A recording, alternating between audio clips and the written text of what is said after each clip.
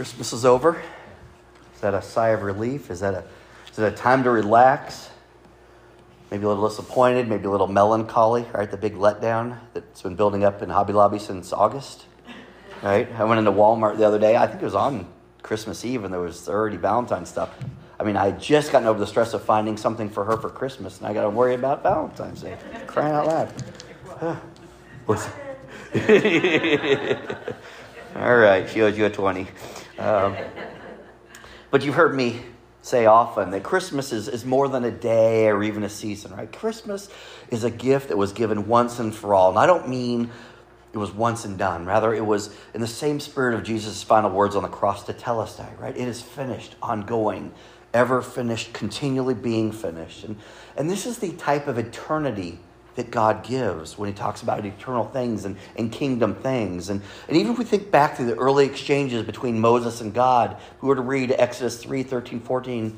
Moses said to God, "Suppose I go to the Israelites and say to them, 'The God of your fathers has sent me to you,' and they ask me, 'What is his name?' Then what shall I tell them?" Right? Moses was given a large task, this plain everyday man. He's just now becoming a prophet because this is the first time he's really meeting God, and he's been given this instruction. He says, "Who am I supposed to say you are?" In verse 14, God says to Moses, "I am who I am."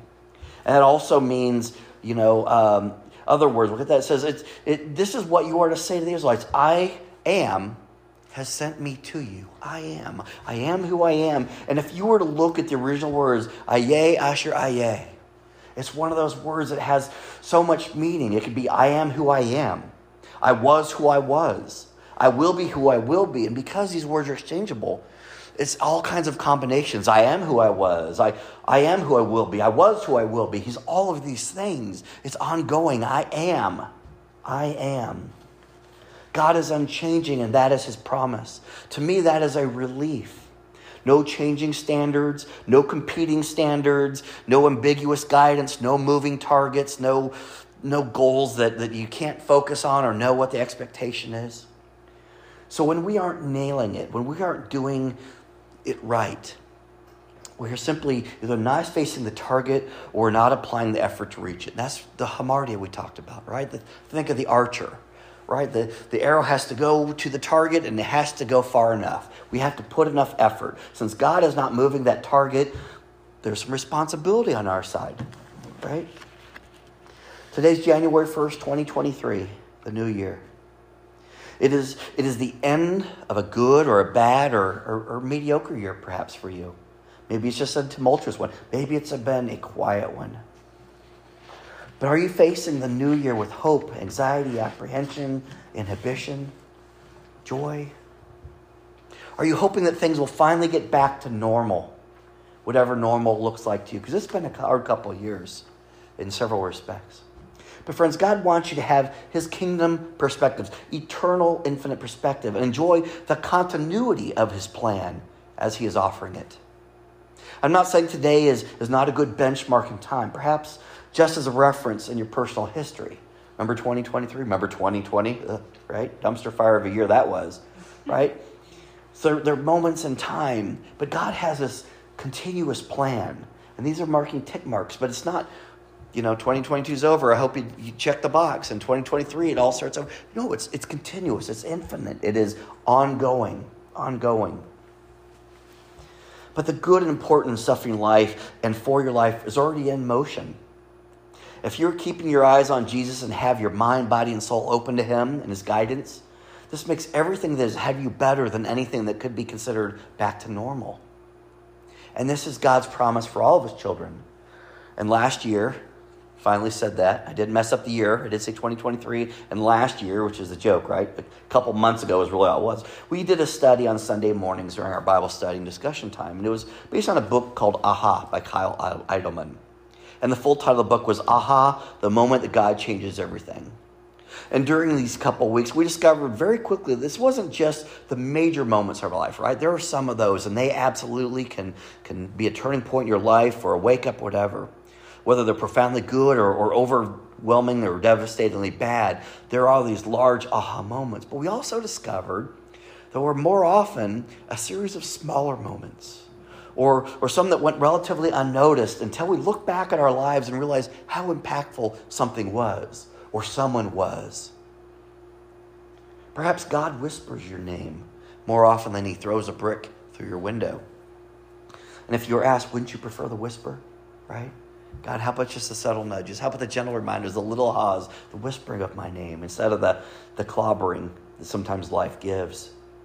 But have we been listening, right? Or are we telling God we need that brick? This morning we're going to take a look at a few examples from God's story as recorded in the Bible of people that had aha moments or made a change, right? That wasn't just a New Year kind of change, but something happened and things went from their normal to a new normal that is far and better and different, even though at that moment it didn't seem like it. And as we are in the Christmas season, I want to start with some of these easy ones, right? Mary, and you know, if you listen to the Christmas message I recorded, you'll know that the story of Mary initially, as far as the birth of Jesus, is found in Luke 1:26-38, right? And it starts by talking about Elizabeth's pregnancy. Again, it's Luke 1:26-38. And I'm not going to read it in its entirety, but it talks about Elizabeth was in her pregnancy, and God sent the angel Gabriel to Nazareth, to a town in Galilee, to a virgin pledged to be married to a man named Joseph, a descendant of David. And her name was Mary. And the angel went to her and said, "Greetings, you who are highly favored. The Lord is with you." Now, I don't care if it is the most wonderful thing you could think. If an angel or anything appeared to me magically, divinely, I would be terrified. And we see this over and over again in people that are approached by the Holy Spirit or by the angels. And it says Mary was greatly troubled at these words. And what kind of greeting this might be. But the angel said to her, "Do not be afraid, Mary. You have found favor with God. You'll conceive and give birth to a son, and you are to call him Jesus. He'll be great and will be called the Son of the Most High. The Lord God will give him the throne of his father David, and he will reign over Jacob's descendants forever. His kingdom will never end." And of course, Mary is like, how can this be? I mean, it's not possible, right? I mean, the Holy Spirit will come on you, and the power of the Most High will overshadow you. So the Holy One will be born, will be called the Son of God. And then, as Mary took all sin, it ends with this, verse 30 says, "I am the Lord's servant. May your word to me be fulfilled." And the angel left her. Now we know her life was changed forever, right? How do you go back to whatever you're doing before this moment? What about Joseph? And I think a lot of times we overlook Joseph, and you've probably heard me talk about this a lot, especially this time of year. Joseph's story is Matthew 1:18-25. So he's Matthew 1:18-25. And the subtitle for this is Joseph Accepts Jesus as his son. And there's an enormous amount of faith. And I did talk about this at Christmas a little more. But he was being told that his wife, or soon-to-be wife, that he'd never been with, right, was pregnant. And so he was troubled by that. And the Holy Spirit said, "She will bear a son, and you are to give him this name." And it went on to say that all this took place to fulfill the prophecy that you've been told. And you will call him Emmanuel, God with us. And so Joseph, we realized who this was and what was going on. And he did what the angel of the Lord had commanded him. He took Mary home as his wife. And he gave the name Jesus. Okay? Again, his life would never be the same. Not just because he became a father, not just because he was getting married, but because he was given a mission. He could never go back to the way it was before. And the shepherds, we definitely know their story. Luke 2:8-20, right? This is if you listen to the Christmas message, this was Linus's monologue about the meaning of Christmas. And we know that these shepherds, again, got to visit and they stopped what they were doing and they went to see this Christ child, to see what they had talked about. And can you imagine the enthusiasm, the excitement of the shepherds who went back? It says they hurried off and found Mary and the baby who was lying in the manger. When they had seen him, they spread the word concerning what they had been told them about the child. And all who heard it were amazed at what the shepherds said to them. Wow, they're a part of the story. It says Mary treasured up all these things and pondered them in her heart. It says the shepherds returned, glorifying and praising God for all the things they had heard and seen, which were just as they had been told. Wow. Never again would life be the same for the shepherds? Even though they went back to what they were doing, their jobs, they were changed. And they were so enthusiastic. I can only imagine what those conversations were like as everyone they met on the way back said, you wouldn't believe what just happened, and who we saw and who's been born. And the story of the Magi, Matthew 2, 1 through 12. Matthew 2, 1 through 12. They knew this child would be born, and they followed the star, and they found this, and they were so moved by what they had seen that they went back another way. They weren't going to return to Herod to fulfill the mission that they thought they were given on earth, but to do wonderful and great things, having been changed for what they've done. Everyone in that story was changed forever. You can't undo, unsee, unhear, unfeel the magic of the Nativity. And that's a part of what we celebrate every year. Now fast forward 30 years or so, and we find Jesus now in his teaching, calling disciples, Mark 1, 16 through 20. Jesus calls his first disciples. It says, as Jesus walked beside of the Sea of Galilee, he saw Simon and his brother Andrew casting a net in the lake, for they were fishermen. This is what they did. Every day they were fishermen. And Jesus said, come follow me, and I will send you out to fish for people, right? Or another translation would say, I will make you fisher of men. At once they left their nets and followed him. When they had gone a little farther, he saw James, son of Zebedee, and his brother John in a boat, preparing their nets. Without delay, he called them, and they left their father Zebedee in the boat with the hired men and followed him. These men came up and followed, and the Bible says women were too, but we're talking about the disciples here. They would never go back to the normalness, the routine of their life now. And perhaps they were hesitant. Perhaps they thought they would miss it. And perhaps at times they did. There was a big task ahead of them. And in Mark 2, 13 through 17, we find Jesus calling Levi and meeting with other disciples. And once again, Jesus went out beside the lake. A large crowd came to him and began to teach him. He began to teach them. As he walked along, he saw Levi, son of Alphaeus, sitting at the tax collector's booth. Follow me, Jesus told him. Levi got up and followed him. It's amazing, these things that, it's not just amazing they got up and left. I mean, what a powerful testimony for going and following your calling. But everything they had known, they had gone to school for, been trained for, knew to be normal, everything they had built, their reputation, their livelihood and all, would never be the same. And we know what happened to him. Judas, we know what happened to Judas. Andrew, he was a fisherman, a lot of fishermen here. He was Peter's brother. And he ended up preaching several places, and he lost his life for his mission. Bartholomew, he preached in India. And he also gave the gospel according to Matthew, right? He lost his life for the mission. James, the son of Alphaeus, possibly Matthew's brother, not be confused with the son of Zebedee, right, who we've already read about. But he went around preaching in Jerusalem, lost his life. James, the son of Zebedee, brother of John, he was one of the ones referred to by Jesus as the sons of thunder. He preached throughout Judea, lost his life for the mission. John, the brother of James and the son of Zebedee, again, this is the one that was identified as the one Jesus loves. He wrote the Gospel of John and 1st, 2nd, 3rd John, right? So he's contributed the story through his recordings and his teachings. And he went on and died in Ephesus. He was one of the few disciples that did not die a cruel death for his mission, but of old age. Matthew, Levi, this is the tax collector. He wrote the Gospel of Matthew. He died this of old age. Simon Peter, Philip, Simon the Zealot, Thaddeus, Thomas, Matthias. So all of these went on. They didn't go back to what they were doing before. They carried forth the mission. They were forever changed and bought into this mission of sharing the good news of the gospel, having been there for it. And then there's Paul. Paul became an apostle a year after the ascension of Christ, and this was beginning in Jerusalem. And he wasn't one of the original 12. He was actually, there was Matthias. He wasn't one of the original 12, but he had his aha moment, right? On when he was preaching, he was on to persecute Christians and had that moment. So read about that in Acts.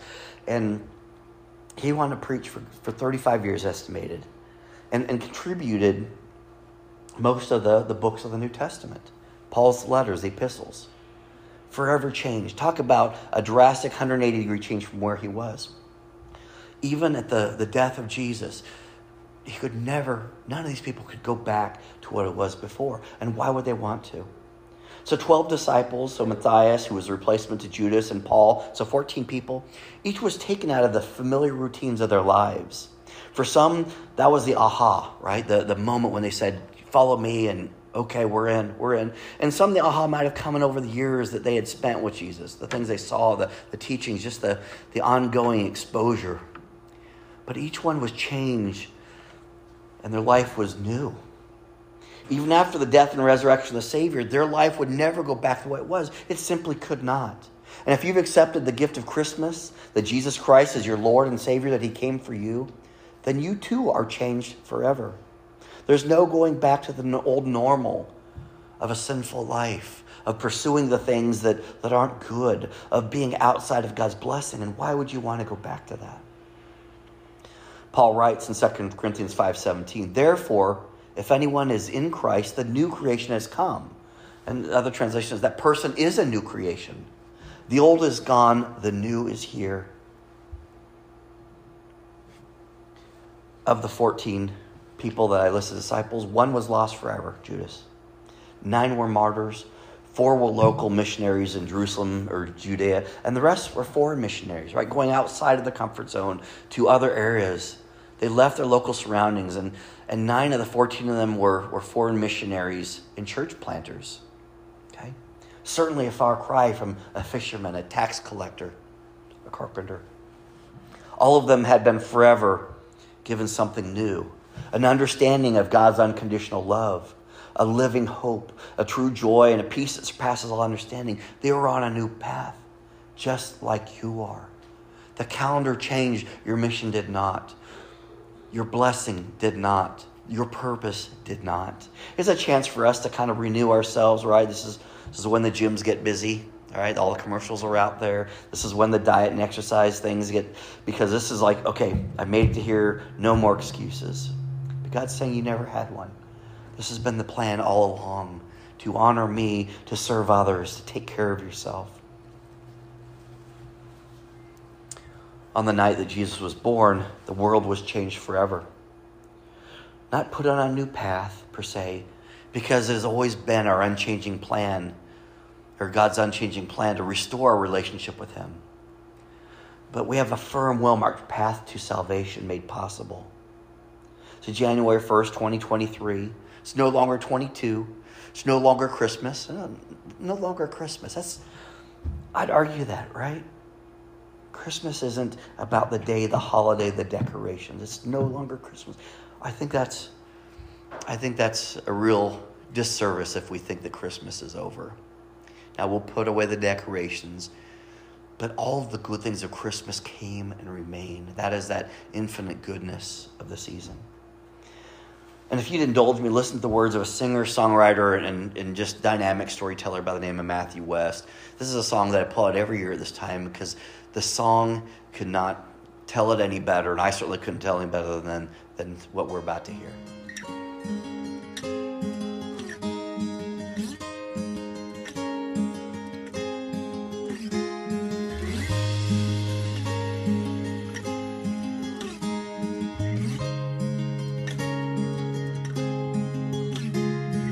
Here comes the letdown, Christmas is over. Here comes the meltdown, and there goes the cheer. But before we have a breakdown, let us remember the light of the world is still here. Happy day after Christmas, and merry the rest of the year. Even when Christmas is over, the light of the world is still here. The light of the world. Come January, I'm ready for summer. The Super Bowl's over, and I'll settle for spring. Well, sometimes we all need a change in the weather, but it it won't change the reason we sing. Happy day after Christmas, and merry rest of the year. Even when Christmas is over, the light of the world is still here. The light of the world. He's the light of the world. The light of the world.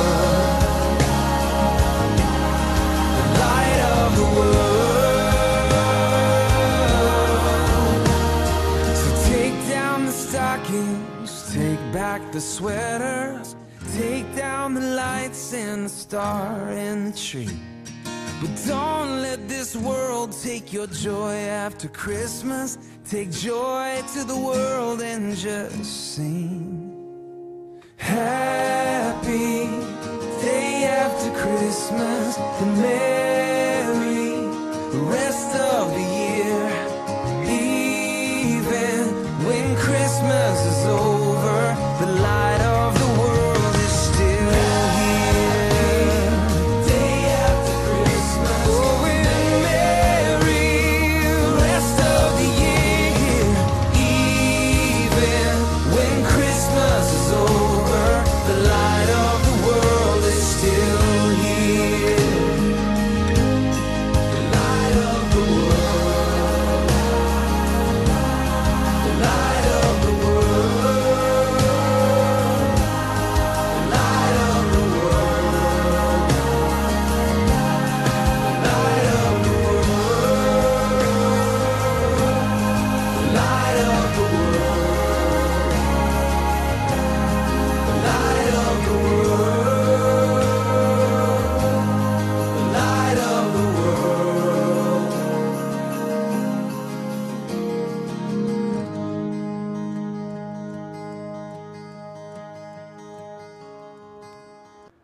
Even when Christmas is over, the light of the world is still here. Or as that quote from Helen Center Rice said, can you go back because I didn't memorize it? Sorry. so sorry. No, it's okay. Peace on earth will come to stay when we live Christmas every day. I love that. Let's make that our prayer. Would you join me, please? Heavenly Father, as we take down the wreaths and take down the stockings and the lights, and as the song so hilariously said, we return those sweaters. The light of the world is still here. It's not just any other day. It's a very special day, Christmas. But it wasn't a once and done. It was a once and forever. We have a hope, a living hope. We have real joy. We have real peace. We can experience real love because of everything that we think of with Christmas. And that Christmas remains with it. We thank you for that. Lord, may all we do honor and please you. And may we be truly, truly changed by what we hear and think and believe and know about you. And I can't imagine why we'd ever go backward. But would you please slam that door behind us as we move forward in our faith and our thinking, our caring, our loving, our forgiveness, and all that entails. To be more like Jesus Christ. So to be that light for others in this place. So the peace on earth can come and stay because we know that Christmas is here to stay as well. It's in your Son's name we pray. Amen.